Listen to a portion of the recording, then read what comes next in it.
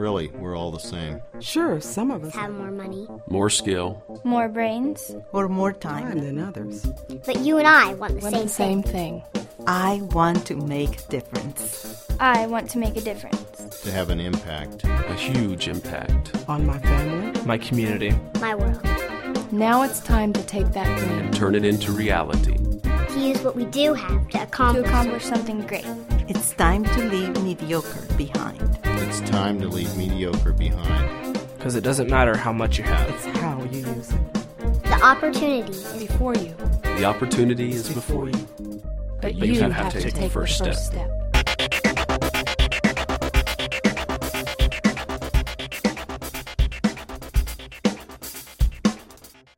Hey, good morning. Hey, I just want to tell you guys how much I appreciate with all the wrestling you have to do to get in here. You know, I know it's a mess out there at the street, and I know it's tough to get in and get out. And so as I tell you guys from time to time, it means so much to us that you wrestle and do that to get in here. And we're thankful that you're here today. This is the last weekend of U Times 2. And we've taken a story. In fact, I'll reference a story in the message. A story that Jesus told, and we've built on it. And Jesus' story, there's the idea that we could actually double our impact in life, make twice the difference that we're making. And so we've talked about the ways that we could do that. In fact, I gave a talk on how that if you really want to make an impact in this life, you have to be willing to release what you have in your hands. If you want to invest successfully, you can't keep the money on the sideline and still make money. You have to actually put that money into motion. You have to turn loose of it, let it out of your hands in order for it to increase in value. And that's true about everything else in life. It's true about your time. If you want to make an impact, you have to release the time that you have. If you want to make a difference, you have to release your talent and ability, and you have to be willing to let go of some of it and not just hoard it for yourself. You have to be willing to release what you have if you want to double your impact. Then last weekend we talked about diligence. Diligence is an old-fashioned virtue that we don't hear a whole lot about today. But our message was called Due Diligence, and we said that we owe life a measure of staying with whatever it is that we've been called to do, and by working hard at it and targeted practice at whatever it is that we do.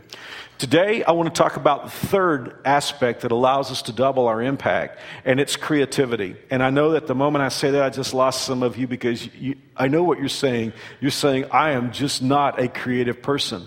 And my guess is if we say that, it's because we think of creativity in a particular context. And just to help us frame or reference what I'm talking about, I brought a letter that I got from Martha Stewart, and so maybe this will help us have a little bit clearer idea what creativity is.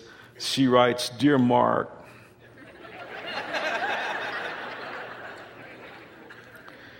this perfectly delightful Christmas note is being sent on paper I made myself to tell you what I've been up to. Since it snowed last night, I got up early and made a sled with old barn wood and a glue gun. I hand painted it in gold leaf, got out my loom, and made a blanket in peach and mauve. Then to make the sled complete, I made a white horse to pull it from DNA that I had just lying around in my craft room. By then it was time to start making the placemats and napkins for my 20 breakfast guests.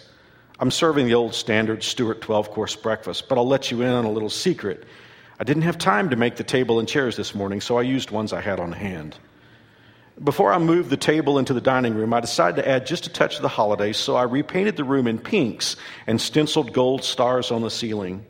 Then, while the homemade bread was rising, I took antique candle molds and made the dishes, exactly the same shade of pink, to use for breakfast. These were made from Hungarian clay, which you can get in almost any neighborhood Hungarian craft store. Well, I must run. I need to finish the buttonholes on the dress I'm wearing for breakfast. I'll get out the sled and drive this note to the post office as soon as the glue dries on the envelope I'll be making. Hope my breakfast guests don't stay too long. I have 40,000 cranberries to string with bay leaves before my speaking engagement at noon. It's a good thing. Your friend Martha Stewart. P.S. When I made the ribbon for this typewriter, I used 1/8-inch gold gauze. I soaked the gauze in a mixture of white grapes and blackberries, which I grew, picked, and crushed last week just for fun. Now, when I say I'm not creative, I think about somebody like Martha Stewart because I'm thinking, I can't do any of that kind of stuff. In fact, do you know what these hands say? If something is wrong at my house, if something's broken, these hands say, call an expert. because I can break more stuff trying to fix things. I don't know if any of you, the rest of you guys are that way or not. Some of you are probably very handy, you know. You're really good with your hands, and I'm really respectful of that. But I tend to look at stuff like that, and I say, if that's the test, I'm not creative. But ladies and gentlemen, let me just tell you this. Every single person here is creative, and that's not psychobabble. It's the truth. Every person here is creative. Many of you take notes. If you're taking notes, I'd like for you to do something. And I hate it when a pastor or speaker asks me to do something like this, but I'm going to ask you to do it anyway. I want you to write down a statement, okay? Work with me on this. Write down the statement, I am creative. I hate it when somebody asks me to do something like that, but I want you to write it down because I want you to see it in print just one time, okay? I am creative. How can you prove that? Well, in Genesis chapter 1, verse 27, here's what the Bible says about you and me. So God created human beings in his own image. Ladies and gentlemen, I have many issues with evolution. For one thing, it just doesn't make a great deal of sense that the complexity and sophistication of life could have happened by accident. Anybody who believes that has a ton more faith than I could possibly have. But let me tell you, there's another reason why I can't believe that. I can't believe it because we bear in our lives the creation mark of being made in God's image. That's what separates us from the animal kingdom. God has crafted us. God has crafted men and women with aspects of his own personality. God has given us some of his characteristics. Well, if we're made in God's image, and what do we know about God? What is the very first thing the Bible says about God? In Genesis chapter 1, verse 1, the Bible says, in the beginning, God, help me. In the beginning, God created. The very first fact that you and I learn about God is that God is creative. Well, if we're just working a logical proof here, it just stands to reason. If we're made in God's image and God is creative, look at the words you just wrote down. I am creative. You are creative. God has made every one of us creative. Now, we might not be able to make a horse out of DNA, but the fact of the matter is, we're all creative in some way or another. When I use the word creative, for a lot of us, we think about it in the context of like an artist, maybe painting a picture or making something with our hands. But we learn what creation is as we look at how God created the world. Here's what Scripture says in Genesis chapter 1. That before God started to work, there was chaos and darkness. And then God brought who he was to that chaos and darkness, and out of that came everything that is. You and I, when we're called to creativity, it isn't just painting a picture or making something with our hands. I am convinced that God has called every human being in this room today, especially every God follower. God calls us into the areas of our life that are dark and chaotic. And God wants us to bring who we are into that darkness and chaos and either leave something new or leave something better than when we found it. That is what creativity is. Creativity that really matters. We go into darkness, we go into chaos, we leave it better than we found it, or we bring something new. Where is the chaos in your life? You say, Mark, it's in my home. Well, then go to that place of chaos and go to that place of darkness and begin to think about the fact that God has made you to be creative in that environment, to make something different, to leave something better than how you found it. That is what we inherit from God. I want to take you now to several thoughts, and if you just want to jot down some thoughts today and make some notes, these are great. Some of this is in the journal that we have in U times 2. But let's start with this. If we're going to be creative, we need to have a creativity, number one, that stands the test. Stands the test. There are various levels of creativity. Hang with me for a moment, because the first level of creativity, let's just call it recreational in nature. That's what we usually think about. You know, in my time off, I paint. In my time off, I sculpt. In my time off, I collect. In my time off, I try to come up with creative golf shots. That is creativity at the recreational level. And very good. All of us need that. Isn't it interesting that the very root word of recreation is recreate? We need that, but it's the bottom level. At the next level, I think there's creativity in the career field. And I hope that you all are creative where you work. A few moments ago, I said creativity is going into darkness and chaos, making something new, leaving something better than how you found it. Some of you have experienced this. That where you work, in your career, there was a snafu, there was a logjam, there was a problem. Nobody could figure it out. And you looked at it and said, hey, things could be better, things could be different. And you brought who you are, your talent, your ability, your time, your energy, maybe even your finances. You brought it to that environment and you left it different than you found it. And now everybody who works where you work is enjoying the benefit of your creativity. It's very, very important to be creative where you work. The third level is even more important, and I'll call these life issues. Here we're talking about creativity if you're married, in your marriage. Being creative. Not just leaving things the way you found them. Not just accepting the darkness. Not just accepting the chaos. But saying, hey, God has put me here. I am creative. God put me in this marriage, married to this guy, to this gal. God put me here to be creative and to think of ways for it to be better or new. Parenting. Lord knows we need creative parents. You know, I talk to some parents, and I talk to kids too sometimes, and actually it'll be the kids who will tell me, man, the only thing that happens at my house is I screw up, my parents scream at me. Where's the creativity there? Just routine. So creativity and life issues, but there's one place where creativity is more important than any other place, and that is for those of us who are God followers, the highest level of creativity is creativity that's related to God's kingdom. The story that Jesus is telling here is a story about the future. Jesus said, the kingdom of heaven works like this, and then he told the story that we've been looking at for the last 5 weeks. He told the story, and I know you've heard me tell this before. If you've been here, if not, I'm just going to whip through it real quickly. He said there was a very wealthy guy who had a lot of resources, and he had to go away on a journey. And he left his 3 money managers to handle his resources while he was gone. Real quickly, we know who the story's about. The real wealthy guy is Jesus. Going on a trip, that's going back to heaven and leaving us here. The money managers, it's us. God leaves us here as stewards. And here's what the rich guy did. He left each one of his money managers with various amounts of money depending upon what they were able to handle. One guy got $5 million to handle. Next guy got $2 million to handle. Third guy got $1 million to handle. Hey, we're not all equally talented, right?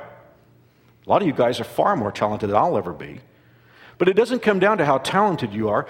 It comes down to what you do with what God left you with. And the first 2 guys, the guy who got the $5 million and the $2 million, they quickly went out into the marketplace and they let go of what they had been trusted with. They were diligent, they were careful, they were skilled, and then thirdly, they were creative. They found creative ways of making money. So that when the owner came back and he went through a time of accounting, they could not wait to give their report. And by the way, this is how life works. Creative, diligent, giving people are always glad to have accountability. You know, I'm talking to some of you, you love the 6 months review. You can't wait for that. It's your opportunity to say, I really should be compensated at a higher level than I'm being compensated because this is what I've done. And if you are a top performer, you love the 6 months review. It's a cool time. It's a time for you to basically grow in the corporation. And you love that. If you're somebody who buries your talents, you don't like the 6 months review. It's like, oh, I don't want to see that coming. And that's what happened in Jesus' story. And we've looked at this for the last 5 weeks. We've said what Jesus is hinting at is that all of us really could double our impact, just like the 2 top performers took the resources they had, leveraged those resources, and doubled their funds. You and I could actually double the difference that we're making. Now, let me go into something that's kind of interesting, I believe, for us. Have you ever heard about the fact that someday we're going to be judged by God? The Bible talks about the judgment. And you may have heard the expression Judgment Day. One of the biggest misnomers or biggest misunderstandings that I hear sometimes is people will come to me and they'll say, well, Mark, I think that when I get to heaven, God is going to judge me and he's going to tell me whether I go to heaven or not. Ladies and gentlemen, that is the last thing that's going to happen. You determine right now in this life whether you're going to heaven or not. So there are basically 2 kinds of judgment when we get to heaven. The first judgment is for those of us who are believers. So if the judgment is not whether we get into heaven, what is that judgment about? I'd like to read to you from 2 Corinthians chapter 5, verse 10, and we're going to see what it is. In 2 Corinthians 5:10, the Bible says, we must all appear before the judgment seat of Christ, that each one may receive what is due him for the things he has done while in the body, whether good or bad. Someday, every God follower here is going to stand before God, just like these stewards. And what are we going to give an account for? What we've created. This is a rewards ceremony. This is a time to get the rewards that God has for us. You're not going to be judged as to whether or not you go to heaven. Jesus was judged for your sin on the cross. But we're going to a huge awards ceremony, and we will stand before God, and then God will check out the things that we've created. I love that. In 1 Corinthians 3, it goes a little further. The Bible says anyone who builds on that foundation, creates, anyone who builds on that foundation may use a variety of materials, gold, silver, jewels, that's one category, wood, hay, or straw, second category. But on the judgment day, fire will reveal what kind of work, creativity, each builder has done. The fire will show if a person's work has any value. If the work survives, that builder will receive a reward. But if the work is burned up, the builder will suffer great loss. The builder will be saved like someone barely escaping through a wall of flames. You see what the Bible's talking about? When we all stand before God, the question is going to be, what did we create? And did the stuff that we create stand the test? Well, what is the test? The stuff that we created, used our lives creating, was it temporary or was it eternal? Was it lasting or was it unimportant? I've struggled with this for many years. I've been teaching this ever since I've been a young pastor. And I've often wondered, what's the difference? Because there are two categories of building there. There's what the Bible calls gold, silver, and jewels, and then there's wood, hay, and straw. And very clearly, we understand the idea of what would happen if those two categories were in fire. The jewels, the precious metals, would keep their essence. The wood, hay, and straw would burn up and become ashes. So I always wondered to myself, okay, I'm living my life, I'm trying to please God. How do I know if what I'm creating, is it going to stand the test of the fire or will it not? I struggle with that. And then all of a sudden, it just hit me. You know, sometimes when you read the Bible, I don't know how it is with you, but sometimes I can miss the obvious, and I've been missing it for years. Look back at the text a moment again, for one more moment, please. Anyone who builds on that foundation may use a variety of materials. See, it's not the work that we do that's either lasting or not lasting. It's the materials that we use to create with. If you use eternal materials, what you do is going to last and you'll get a reward for it. If you and I use temporary or materials that'll burn up, we won't get a reward. I'll give you an example. I got thinking, what would be eternal materials? Very simply, one of them is the Word of God. Because Jesus said, heaven and earth will pass away, but my word will never pass away. Scripture has said not even one jot or one tittle, which is just a tiny mark of God's word, would pass away. So here's what I learned. Anytime that I base any part of my life on what God's word has to say, I am building something, I'm creating something that is going to have lasting ability. That's really important in the world that you and I live in today, because we are really whacked as a culture when it comes to what we live our lives based on. The standards are always changing, aren't they? It's like shifting sand beneath our feet. Things that used to be wrong are okay now. Things that used to be okay are now wrong now. It's pop culture. It's political correctness. And it's like people are just like, sometimes I feel like we're like bobblehead dolls. You ever see those dolls that people have just thunk the head and they just nod like that? I mean, it seems like that's how our culture works anymore. Wow. That's cool unless we're going to stand before God someday. You know, I really don't want to comment on this all that much, but you know, it hasn't been that long since there was the young lady who was in the beauty pageant, and she was asked about gay marriage, I think, and she gave an answer that wasn't politically correct, and furor out there over that. And the question is she going to lose her, you know, her Miss California title because of that? I'm not a beauty pageant person, so I don't even get into that one direction or the other. Well, what I thought was salient to this talk that we're having today is the runner-up in Miss California pageant was being interviewed on a talk show, and I caught just a piece of it. And the interviewer was asking her several questions, and the first question was, he asked her what she thought about the question, and she sort of gave a vague answer. And then he said, well, how would you have answered the question? And she gave perhaps a little bit more politically correct, measured answer. But it was the third question that really got me. He said, do you think she was right. And the young lady said, she spoke, speaking of Miss California, she spoke from her truth. Man, that freaks me out. I'm saying, whatever your opinion is, that's your opinion, but you and I don't have our own truth. I mean, we will answer to the truth. I mean, when we stand before God, the question will be, did we build what we did on the truth of God and His Word, or did we build it on what people say and think? Because I tell you, at my age, what I've learned is what people say and think change an awful lot. I mean, you talk about, if you're trying to live your life based on the advice you get from people, isn't it driving you crazy? So if you build based on God's Word, on God's truth, you're building a lasting life. Everything that you do that's based on God's Word will last. Secondly, everything you invest in people, because people are eternal. People last forever. God has put within every human being a never-dying soul. Every time you invest in a human being and you are creative to help that person, and especially to help that person to know Christ and to follow Him, it'll last forever. Everything that you do that's in response to God's commands, because God is eternal. You see what I'm saying? It's the eternal materials that we use. I'm asking today, is the creativity that you're engaged in, is it lasting or is it temporary? I got to move on quickly. Here's the second thing. Write down the words creating environments versus control. Most people try to use creativity. They try to come up with cool ideas and great ways of controlling other people. Ladies and gentlemen, that doesn't work. If you and I are going to be successful and creative in life, we need to use our creativity to change the environments. Hey, when you got in this morning, you got a beautiful brochure.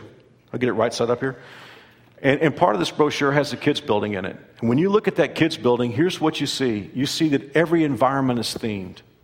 What we understand at New Spring is that we cannot connect children with God, but we can set the table. We can create environments.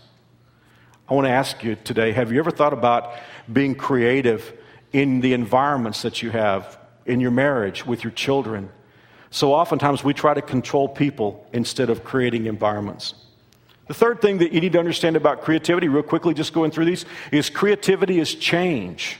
Creativity is change. You say, Mark, I like the status quo. I like routine. Listen, routine is just yesterday's creativity. But in every situation in life, creativity is going to involve some kind of change. And when you and I get to the place where we don't want any more change, we've really stopped living. Creativity is looking at the situation and saying, how could this be better? Every major invention that has changed our world and been a blessing has happened because somebody said things should change. Number 4, creativity has to happen in an imperfect world. I've known so many people who said, at one point, I want to make a difference, but then something went wrong and they just stopped and shut down. Guys, when you and I step out to make a difference, when we move into the darkness and the chaos and try to make a difference, something's going to go wrong. The question is, will we stay at it and keep bringing what God has given us, keep bringing that to the table? I got a lesson the other day about this. Wynton Marsalis is one of my favorite jazz musicians, great trumpet player. In fact, the whole family is just brilliant.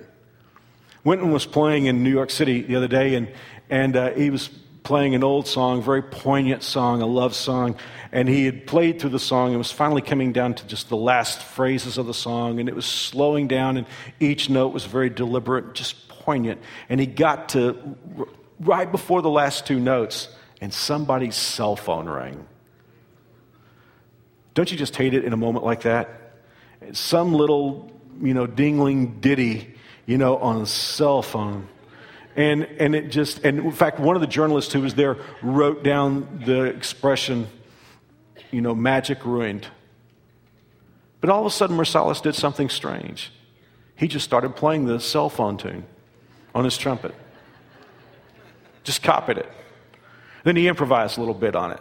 Put in some flourishes, changed keys a couple of times, and everybody's kind of really getting into it. And then he just wove it right back to the song he had been playing and came back to those last 2 notes. And everybody stood up and cheered. Now, when I heard that story, I thought, how many times is that exactly what has to happen in our lives? We want to be creative. We know that God has called us to the darkness and the chaos, and we want to make a difference. But then all of a sudden, something happens that's beyond our control. But are we able to absorb that and continue on with what God has called us to do? Because number 4, creativity has to happen in an imperfect world. The last one is not mine, or at least not at first. I have a friend who's a New Springer, and he's a brilliant man, and he oversees a company with thousands of employees. And he is probably the brightest businessman I've ever known in my life.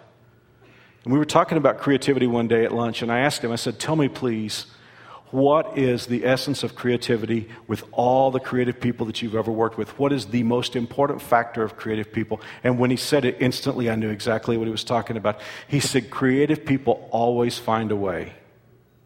Creative people don't say it can't be done. Creative people won't stop. They will continue to find a way. There's a great verse in the Bible where the Bible is talking about some men who helped King David. And here's what it says in 1 Chronicles 12, verse 32. And the children of Issachar, which were men that had understanding of the times to know what Israel ought to do. In other words, these were people who had a sense of what should be done, and they stayed with it until it was finished. I honestly believe that every human being here, and especially every God follower, has been called to where you are.